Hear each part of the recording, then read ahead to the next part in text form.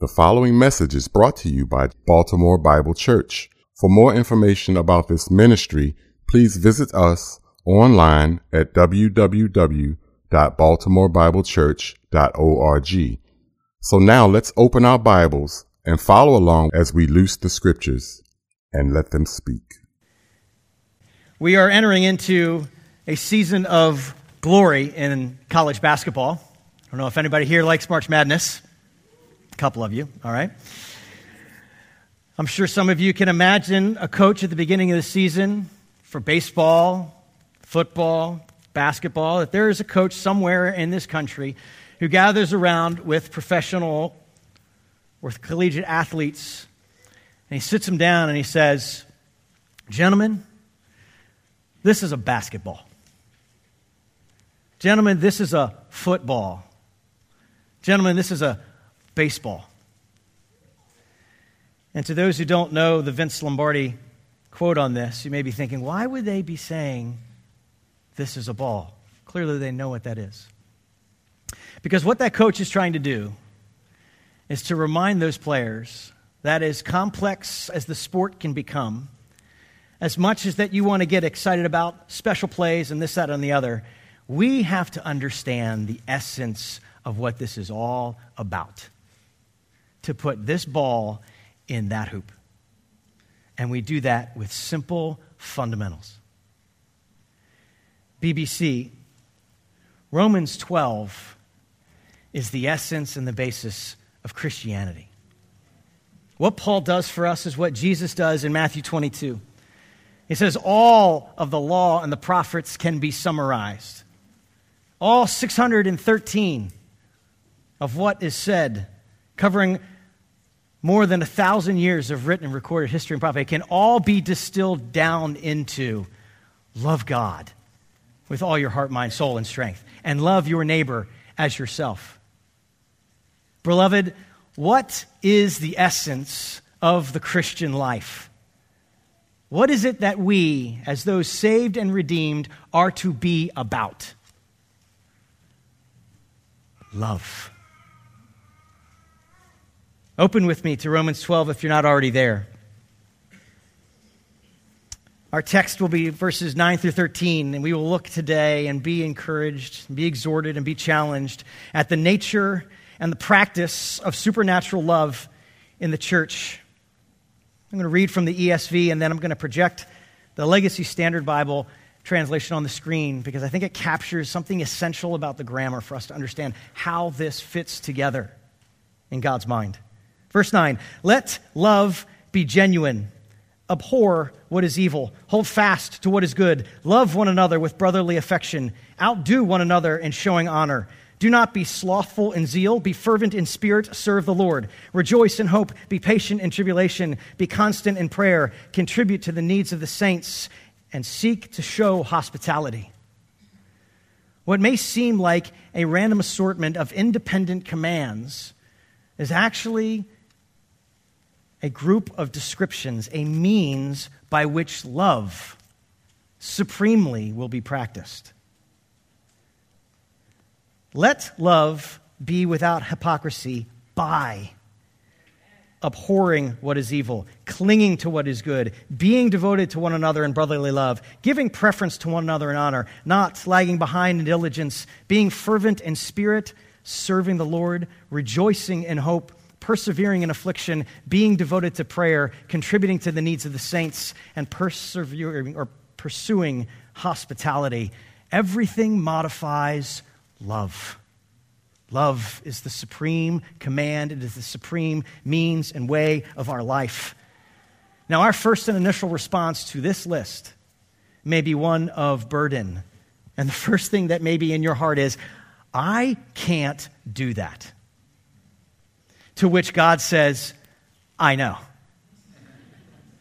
Beloved, God knows that we need forgiving and transforming and empowering grace to accomplish the things that He calls us to. Do you think that He will deliver what we need to accomplish what He desires? Yes and amen. And this is why the entire chapter of Romans is at the essence of what Christianity is. The book of Romans as a whole reveals the saving and the judging righteousness of God in the gospel of Jesus Christ. Chapters 1 through 11 reveal or uncover or shine light onto what God has declared and done for the sake of his glory and for the sake of mankind. Chapters 1 to 8 specifically reveal God's righteous judgment, his justification, his sanctification, and his future glory of those who are in Christ. Chapters 9 through 11 then vindicate God's justice and righteousness for those who would question whether his promises are actually unbreakable, or if he is unjust because of how he relates to Israel and the Gentiles. And then we come to chapter 12 through 16, where righteousness is applied. The Christian, forgiven, transformed, empowered, now responds. Look with me at verse 1 in chapter 12. Therefore, I appeal to you, brothers, by or through the mercies of God, to offer your bodies as living sacrifices. Do not be conformed to the pattern of this world, but be transformed by the renewing of your mind. So when the original audience heard these calls to a sacrificial and transformed life, when they were confronted with this list of commands of how to love, they had been soaked in a scene of forgiving and empowering grace for 11 chapters. And their response was, in Christ, I can. In Christ, I will. In Christ, I will delight. Is the call and the command to love a delight or is it a burden? Our response will clarify whether we are abiding in the vine or whether we are seeking to live on our own. So, what are these mercies by which and through we are to live this sacrificial and worshipful life, by which the Christian joyfully loves in our text? Sit back and enjoy. In chapter 2, verse 4, God has been patient with us in our rebellion, whose kindness has led us to repentance. In chapter 3, although none is righteous and all have sinned and fall short of the glory of God, he has justified the ungodly through grace as a gift through the redemption of Jesus Christ. In chapter 4, verse 7, our lawless deeds are forgiven. In 4:8, righteousness is credited to us. In 5:1, we have been justified by faith and have been given the peace of God, yes, but we now have peace with God. No longer enemies, but children of God. In verse 5, the love of God has been poured out into our hearts by the Holy Spirit. In 6, we are set free from sin and are now slaves to Christ, the best and perfect master. In 7, we are released from the law. In 8:1, there is now no condemnation. In 8:11, the Spirit who raised Jesus from the dead dwells in us. We now live by that Spirit and can put the deeds of the flesh to death. In 8:16, that Spirit bears witness that we are children of God. And if children, heirs with Christ, the Spirit helps us in our weakness and even helps us pray. And God will carry us from justification through glorification, Jesus interceding constantly for us. Nothing will separate us from the love of God that is in Jesus Christ. And so in Romans 9:16 it says, it depends not on human will or exertion, but on God who has mercy. This is what we have. Amen?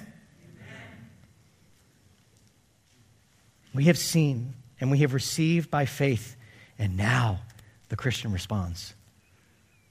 By and through these mercies, I offer my body as a living sacrifice. My mind is transformed by your word, ongoing and continually. In verse 3 through verse 8 of chapter 12, we see Paul speak to a particular response. These are our gifts, even the gifts God has given to us individually. But those are still limited by the measure of faith, you see in verse 2 and 3, the measure of faith that we have. And they're also limited by circumstances. We can't practice our gifts all the time and everywhere. But that is the shift that happens in verse 9. Because that which is restricted by faith and circumstance now becomes an open, universal, full-time, full-throttle practice of supernatural love in the church. There are no limits. Look with me at these present tense and intense words. Hating, clinging, devoted, not lagging, fervent, rejoicing, constant, contributing, seeking. It doesn't end. This is not part-time. It's full-time. The primary focus here is amongst believers. Verse 10, you see it? One another, one another. Look at verse 13. Among the saints, this is a love that is primarily focused in the church. Will it spill over to your unbelieving families and neighbors? Yes. But how many of us as Christians have focused our love out there and failed to love in here because this is actually harder, because we keep seeing each other in our mess over and over again? How many of you have children who just can't seem to get along with one another, but are great friends with people outside of the home? The disagreements come over toothpaste, don't they? Somebody laughed because that's what their marriage is about. No, I did mine too. It is so essential to understand that Romans 12 through 16 cannot be accomplished. It dare not be accomplished or attempted without chapters 1 through 11. And if you are here today and you hear this and you say, yeah, I can do that, God says, no, you can't. No, you can't. I died because you can't. I died for you because the guilt was so great. If you're here today thinking that you can please God with your works, you cannot. If you're here today thinking that you have the power to accomplish this, you can't. The Helper has been given to us so that we could accomplish greater works than were even accomplished by Christ in his earthly ministry, because they will be multitudinal and cover the globe in the power of God. This is the Christian life, isn't it? What God has done and what we do in response. And what is it that we do? We love. Let's look at the nature of this love in the church. Verse 9. Let love be without hypocrisy. I'm sure that we are all familiar that the term love means different things. And sometimes in English we use maybe facial expressions or the tone of our voice to clarify this. We might say, hey, I love you, or I love you. Don't say that to the wrong person that way. Or you might say, hey, love you, bro. Or, although you hate and despise me, I will love you nonetheless. Same word. Same word. In Greek, they didn't rely just on these facial expressions and modifications. They actually had different words. Now, with any word, the context is the best determinant of meaning. But in general, we can understand at the time the New Testament was written, there were 4 options to choose from to describe love. The word eros, we get this idea of erotic or marital love. It's a word that's never used in the New Testament because it was actually so fouled up in this culture that the New Testament writers said we shouldn't even apply this to marriage. But that's the sense. We have phileo, this brotherly love. And this ranges from our affection and friendship to greeting and hospitality. Then there's storge, which is a familial love that emphasizes our belonging between a child and a parent. It's a positional love. And then we have agape, an unselfish, self-giving, willful devotion. And that's the word right here in verse 9.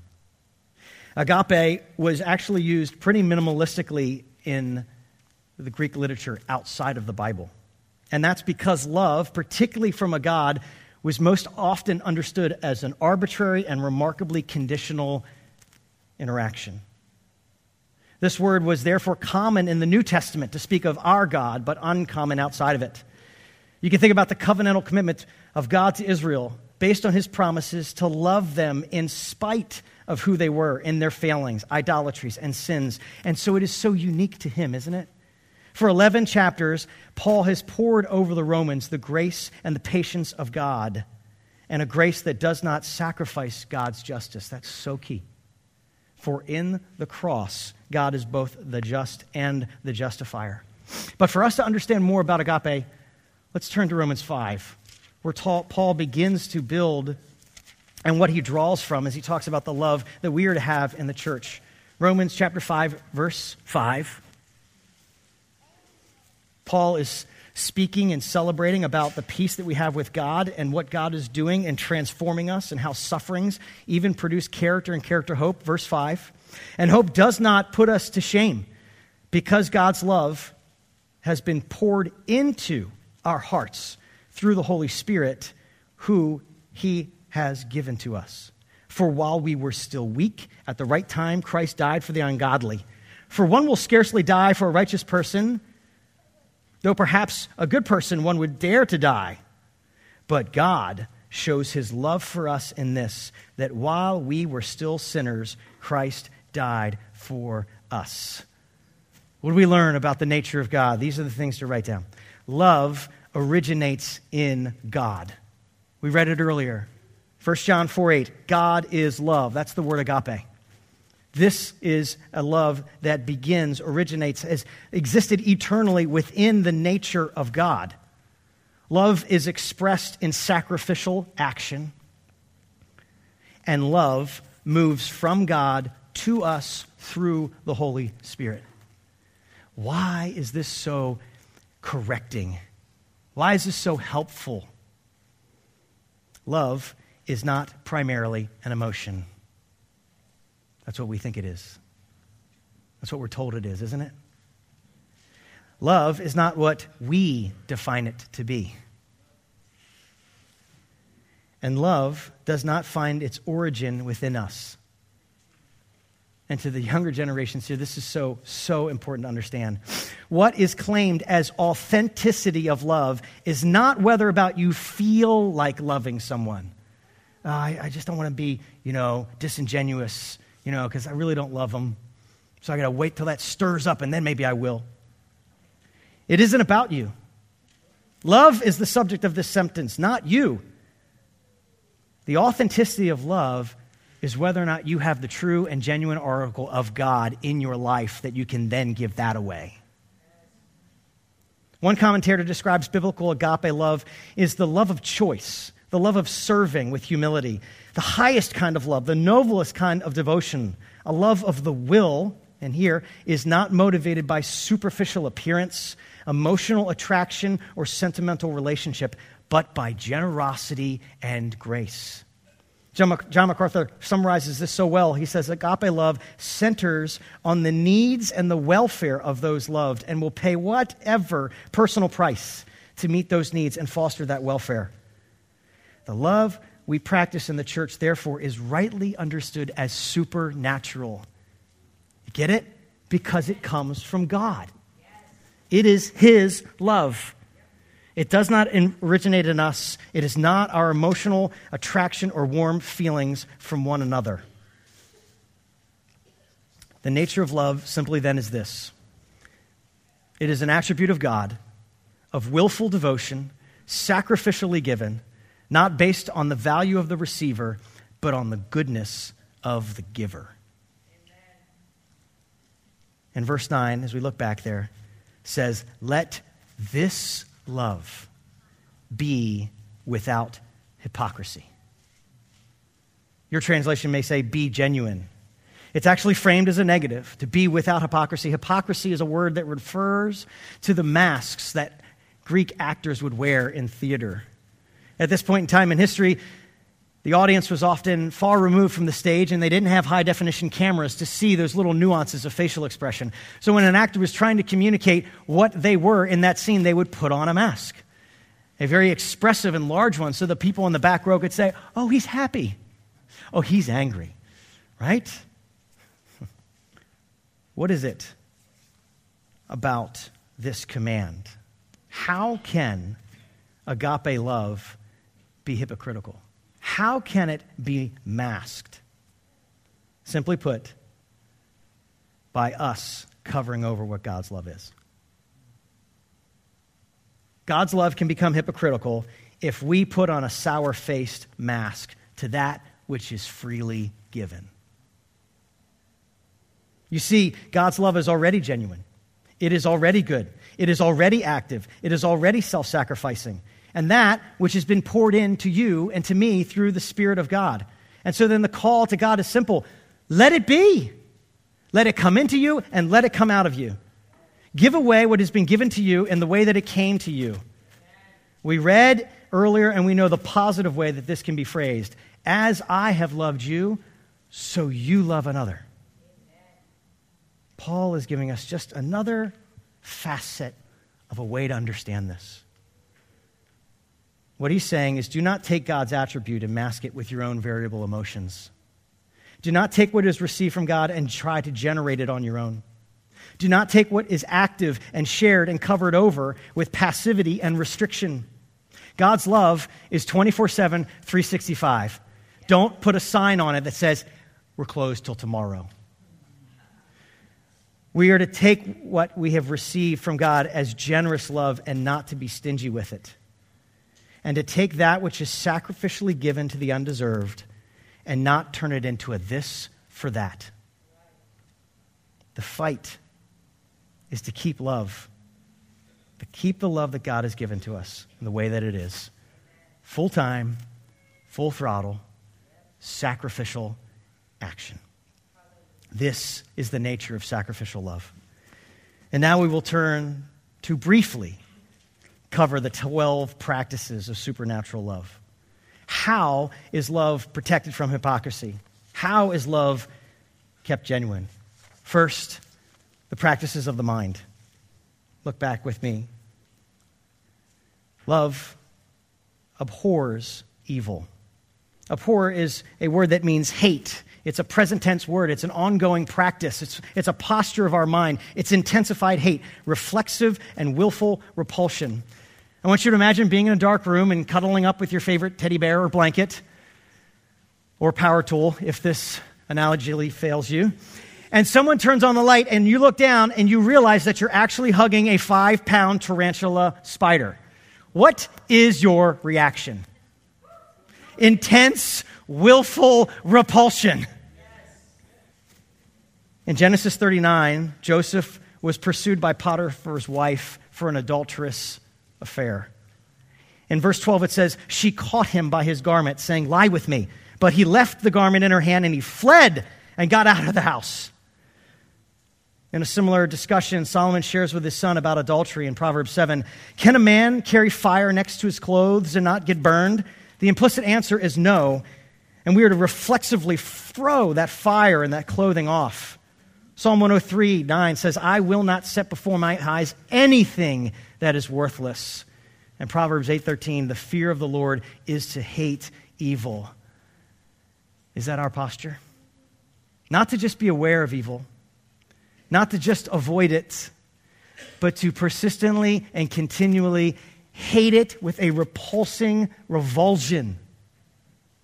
What are these things of evil that we should be repulsed by? Turn with me to Romans chapter 1. There may be common things that are coming to your mind, but it's the subtle things that we often give a pass to that can so easily entangle. We may look first at verse 29. Having been filled with all kinds of unrighteousness, wickedness, greed, and evil. Yeah, that's a good place to start. But where do all of these sins begin? Look back in verse 20.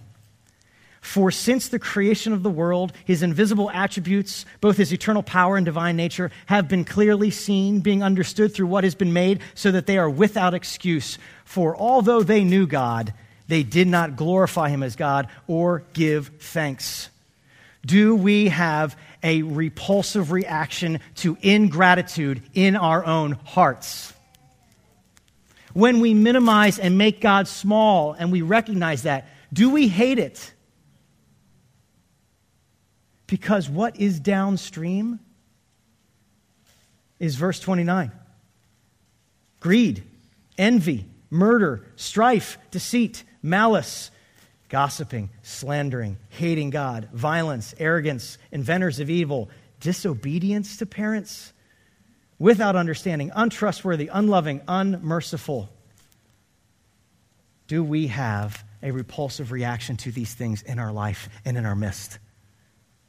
We must if we want a love that is righteous. But Paul moves us not merely from rejecting these things, but to what? Verse 9, cling to what is good. Turn away and cling. The word here means to glue to an object. Jesus in Luke 10 uses this word when he says, the dust that clings to your sandals, wipe it off of those who do not welcome you into the house. In Matthew 19, he talks about a wife and a husband who are cleaved, who are glued, and who are united together. This is the picture of rejecting evil and gluing ourselves to that which is good. Which bears the question, what is good? What is good? Do we define it? Do you define it? Psalm 119:68 says this of God, you are good and you do good. Teach me your statutes. Like love, goodness is an attribute of God. And here is not focused on being good looking, but being essentially or intrinsically good and of benefit to others. 3 examples of God's goodness are his grace, which is his goodness for the undeserving. His mercy, which is his goodness for the needy. His patience, which is his goodness for resistors. Pastor Paul Shirley would say, this is so good, goodness is the attribute of God that allows man to benefit from the nature of God. I'll say that again. Goodness is the attribute of God that allows man to benefit from the nature of God in grace and mercy and patience. And that is what we cling to. We will be informed of evil and good. How? By the word of God that transforms our mind. That was conformed to this world, that was conformed to ourself, and now is being transformed into the likeness of God. We are not merely to know these things, but as Philippians 4:8 says, whatever is true, honorable, just, pure, lovely, commendable, worthy of praise. What are we to do? Daydream about that stuff. Think over and over about that stuff. How many times have we daydreamed about how good we want to look? We've daydreamed about that vacation we're going to have. You're like, how many times can you imagine that beach? 10 more times today. How many times, or do we get tired of rolling over in our head God's goodness, God's nature, God's deeds? Practically speaking, in your conversation with other believers, share your gratitude about God rather than remaining silent. Talk about his majesty and why he is worthy of praise and not just about yourself. And your thoughts about Christians repulsively reject the temptation for slander and gossip and cling to assuming the best and considering how to build them up.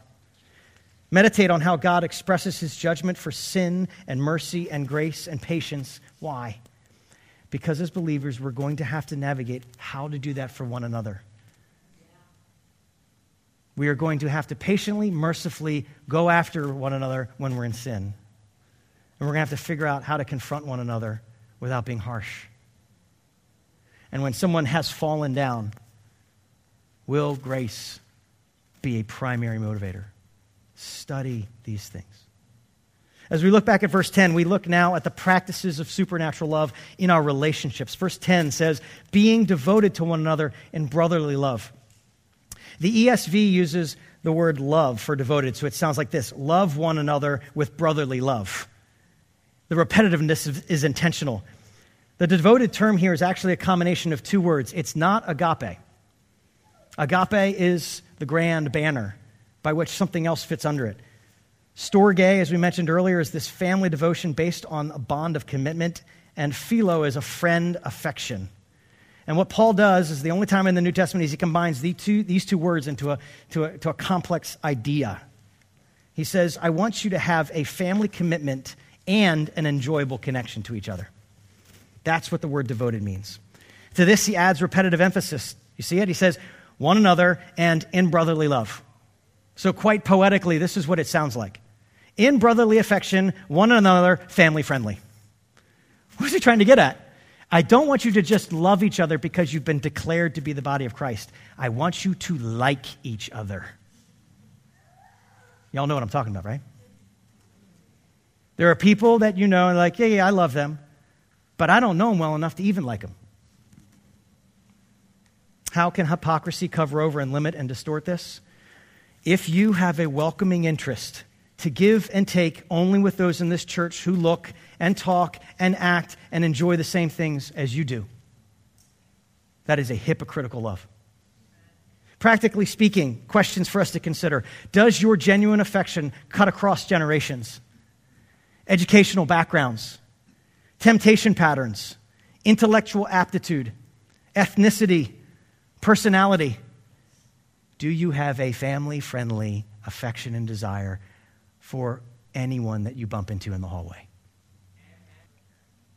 Can anyone in this church find a seat at your dinner table? The holy love of God is not dissuaded or diverted from those who do not give back, and it does not stop at mere commitment. It expresses itself in a way, catch this, that Jesus calls us not merely servants, but what? Friends. Are we merely fellow servants, BBC, or are we friends?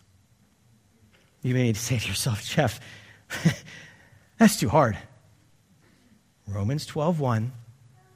According to and through and by the mercies of God, normal and worldly standards of relationships will not hinder our family-friendly love. We are in Christ. This affectionate commitment is also propelled by the very next practice. Verse 10, giving preference to one another in honor. Outdo one another in showing honor is how the ESV renders it. And I think this is better because it's not passive. The word here is to lead by example, not from the rear, not from the side, but getting out in front. You could say that this is a good example of good and godly competition. Planning and considering how to be the initiator, to be the leader, and going first to show and give honor to somebody else. Outdo. Do more. Go first. What is this honor then that we are to show? Honor is what we offer as a means of valuing the worth of an item. Now think about why this needs to be a command. The Roman Christians didn't do this. I sometimes don't do this. You don't do this. Why not? Because we act as if we have more value than others, don't we? We go on further to say, well, they're really not acting very honorable. The value in your brother and sister is that they are in Christ. They are in Christ. And you see, once you are in this realm, you are entering a mutually honoring sphere of existence. Consider the way that honor is reflected amongst the members of the Trinity. God says, this is my beloved Son, and I am well pleased in him. Jesus says in John 10, no one will snatch the sheep out of my hand. My Father who has given them to me, he's greater than all. Greater than me. The Spirit glorifies the Son, and Jesus says this of the Spirit. It is to your benefit, disciples, that I go away.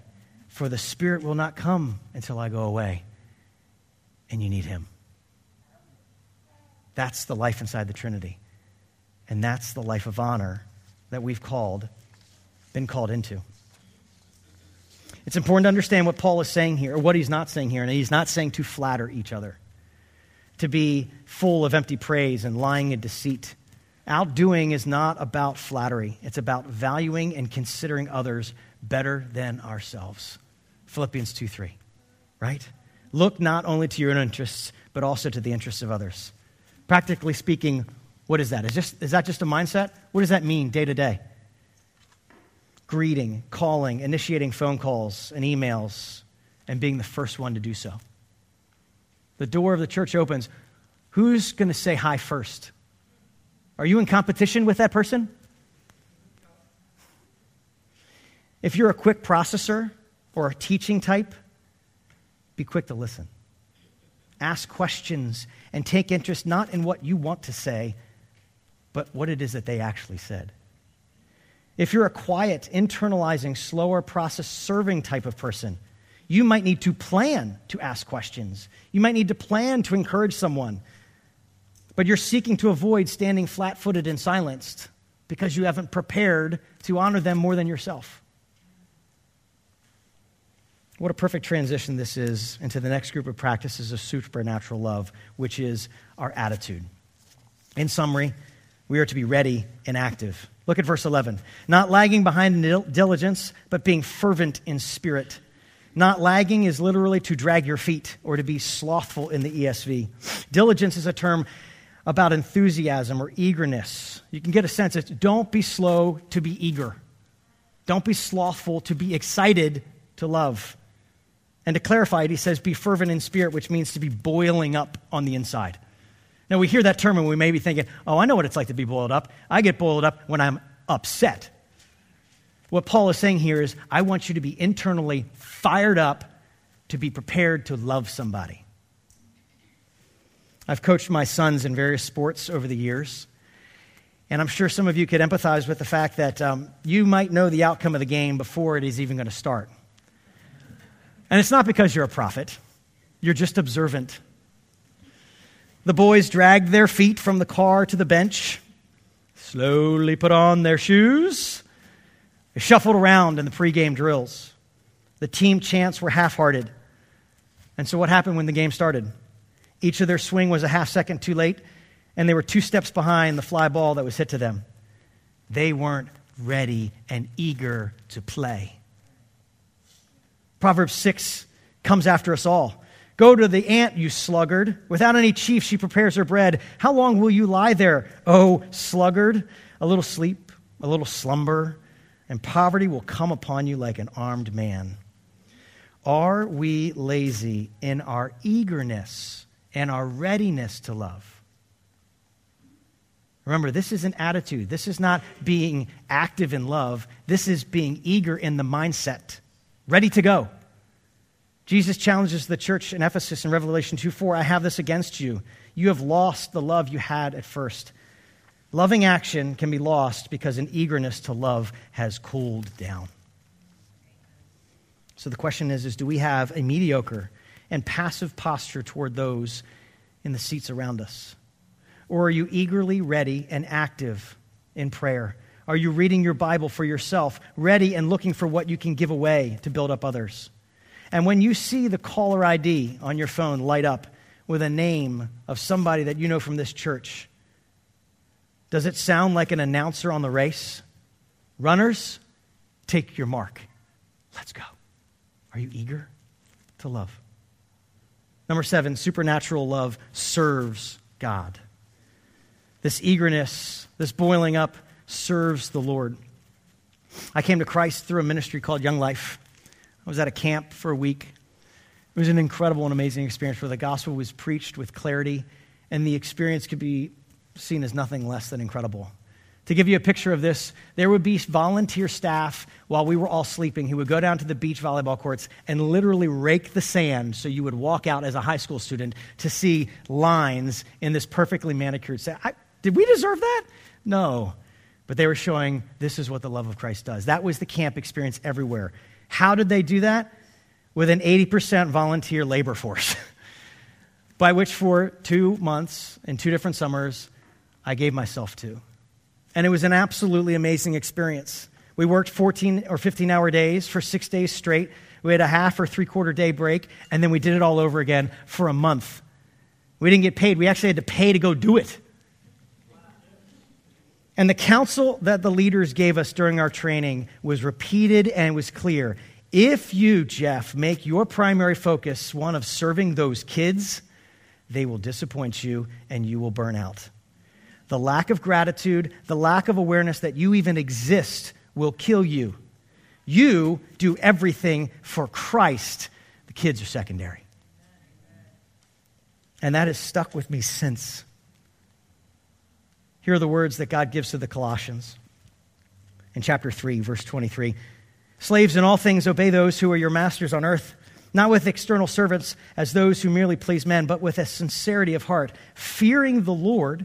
Whatever you do, do your work heartily, as for who? The Lord, rather than who? Men, knowing that from the Lord you will receive the reward of an inheritance. It is the Lord Christ whom you serve. So as we put verse 11 together, here's the picture. Genuine love is pictured as a runner at the starting line of a race, ready and stretched and prepared to take off.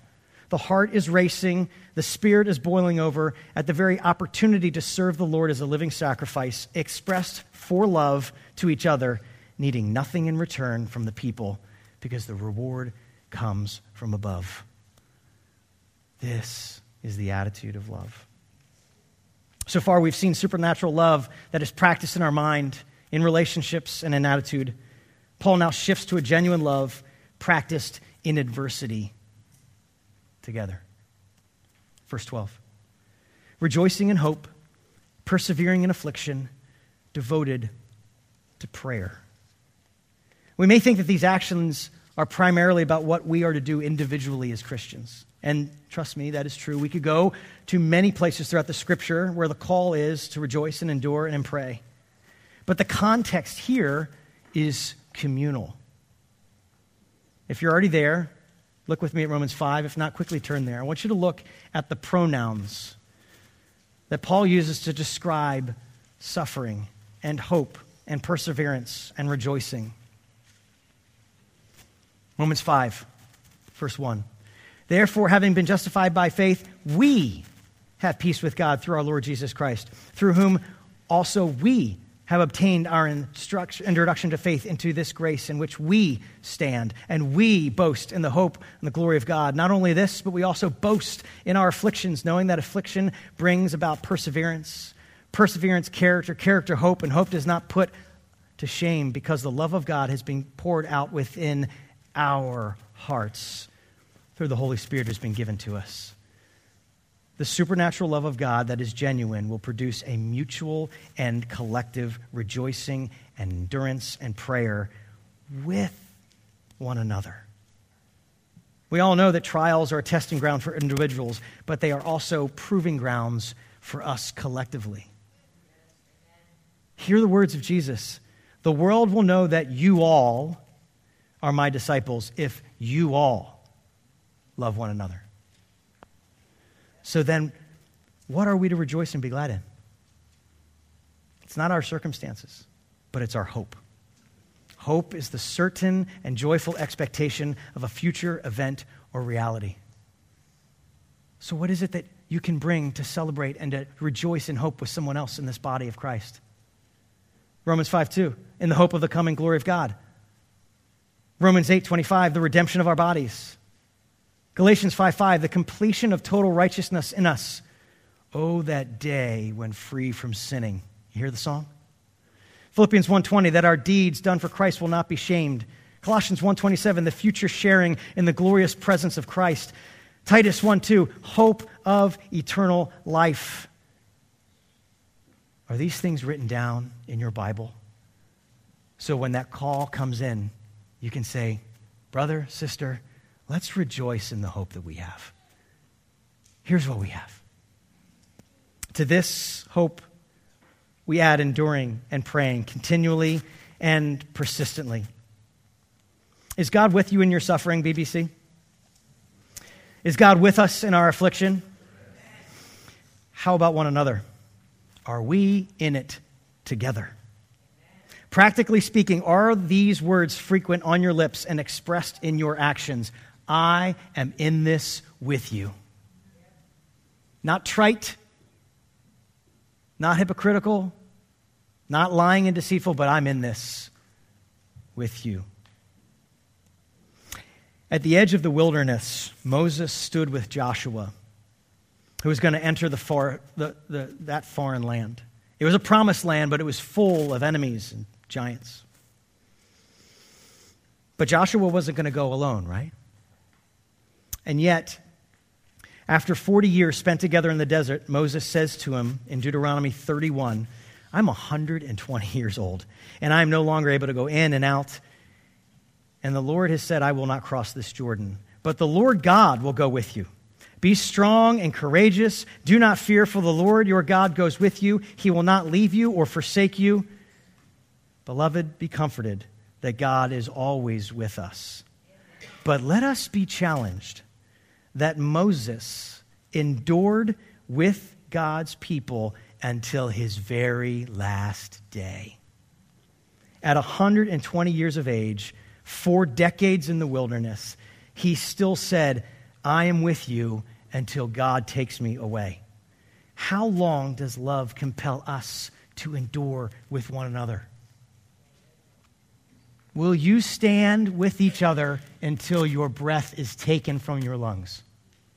Or is there an expiration date where you say, I don't think I can hang around anymore?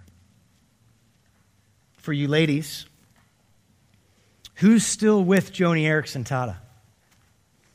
She has those names. They've never left. A trial that will not end until she dies. We're with you, Joni. We're with you. How is this rejoicing and this enduring even possible? How is it carried along? That's the command. Be constant in prayer. That's how. Prayer is the means by which these things are accomplished. Prayer is the means by which these things are accomplished. And there's so many things for us to pray. We pray for supplications and prayer requests. If you don't know the ACTS acronym, tremendously beneficial to you. Adoration, confession, thanksgiving, and supplications. Pray the scriptures, pray the Psalms. There is so much by which we can pray and encourage one another. This is the practice of love that gives and gives and gives and gives. And finally, beloved, we now move to the practice of supernatural love in a time of need. Verse 13, contributing to the needs of the saints and practicing hospitality.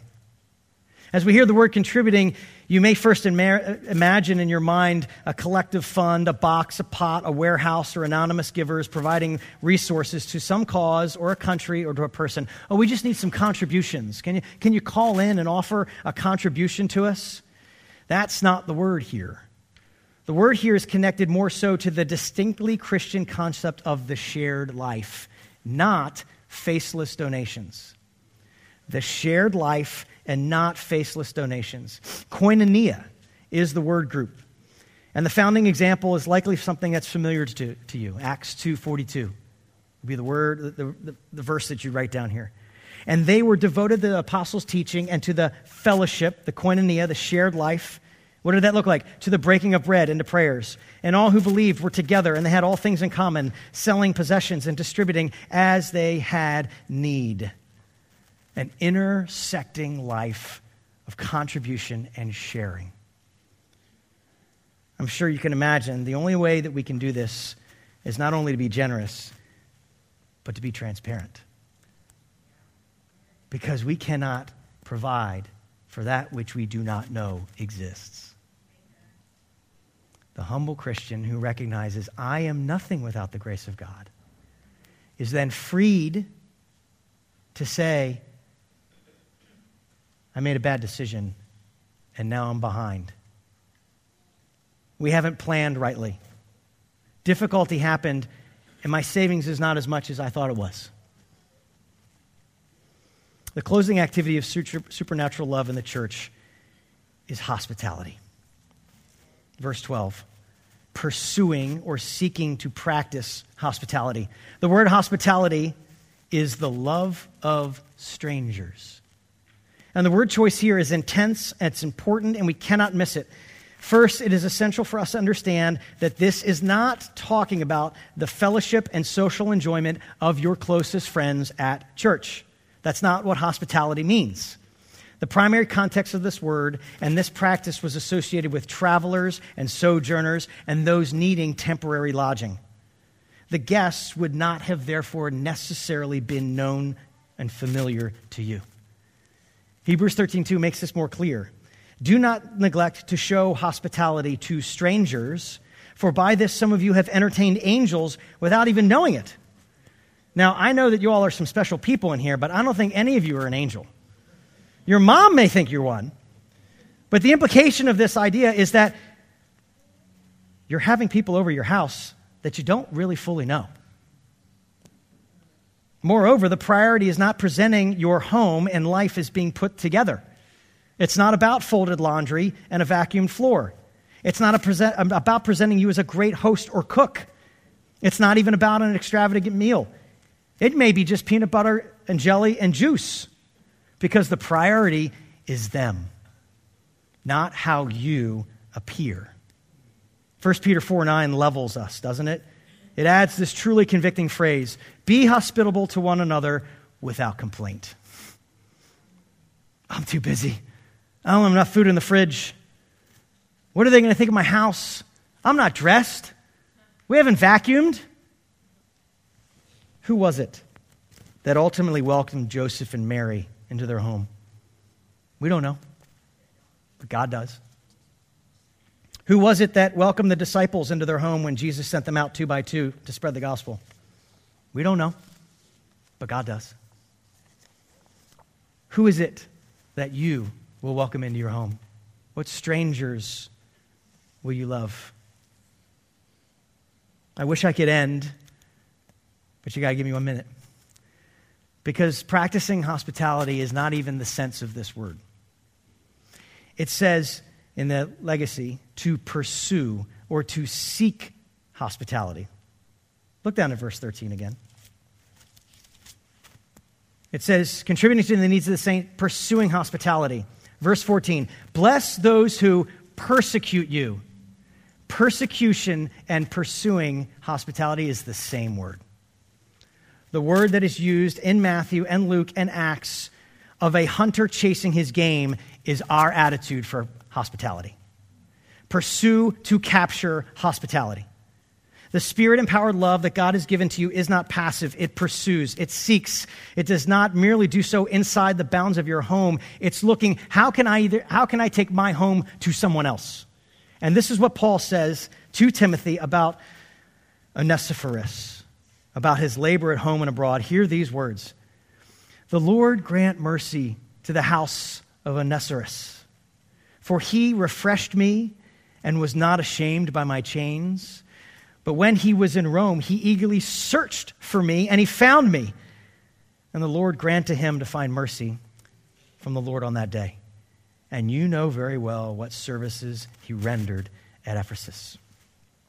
Brothers and sisters, are you prepared and praying and looking for the chance to bring new visitors and members and missionaries into your home? Do you have extra food prepped that's already in the freezer? Have you cultivated in your family a desire to be spontaneous when the needs arise? Do you look forward to loving strangers? Let us not limit or mask the genuine love of God. Brothers and sisters, God's love has been poured into our hearts by the Holy Spirit. And we have learned that he wants that love to be unmasked, unhindered, unrestricted in its practice in the church. So as we go, will we carry this love and distribute it from a bucket or through a hose? Will we walk slowly and carefully, attentive not to lose a drop, and frustrated and angry when someone bumps into us and causes us to spill it out, knowing that the person who bumps into us actually may be the one that needs the water? Or will we release the valve and let it loose? The love of God does not come to us in drip or in drop.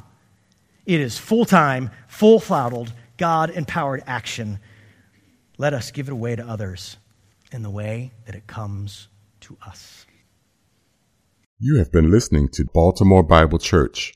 To hear other messages or to find out about upcoming events and where we meet for weekly church services, please visit us online at www.baltimorebiblechurch.org.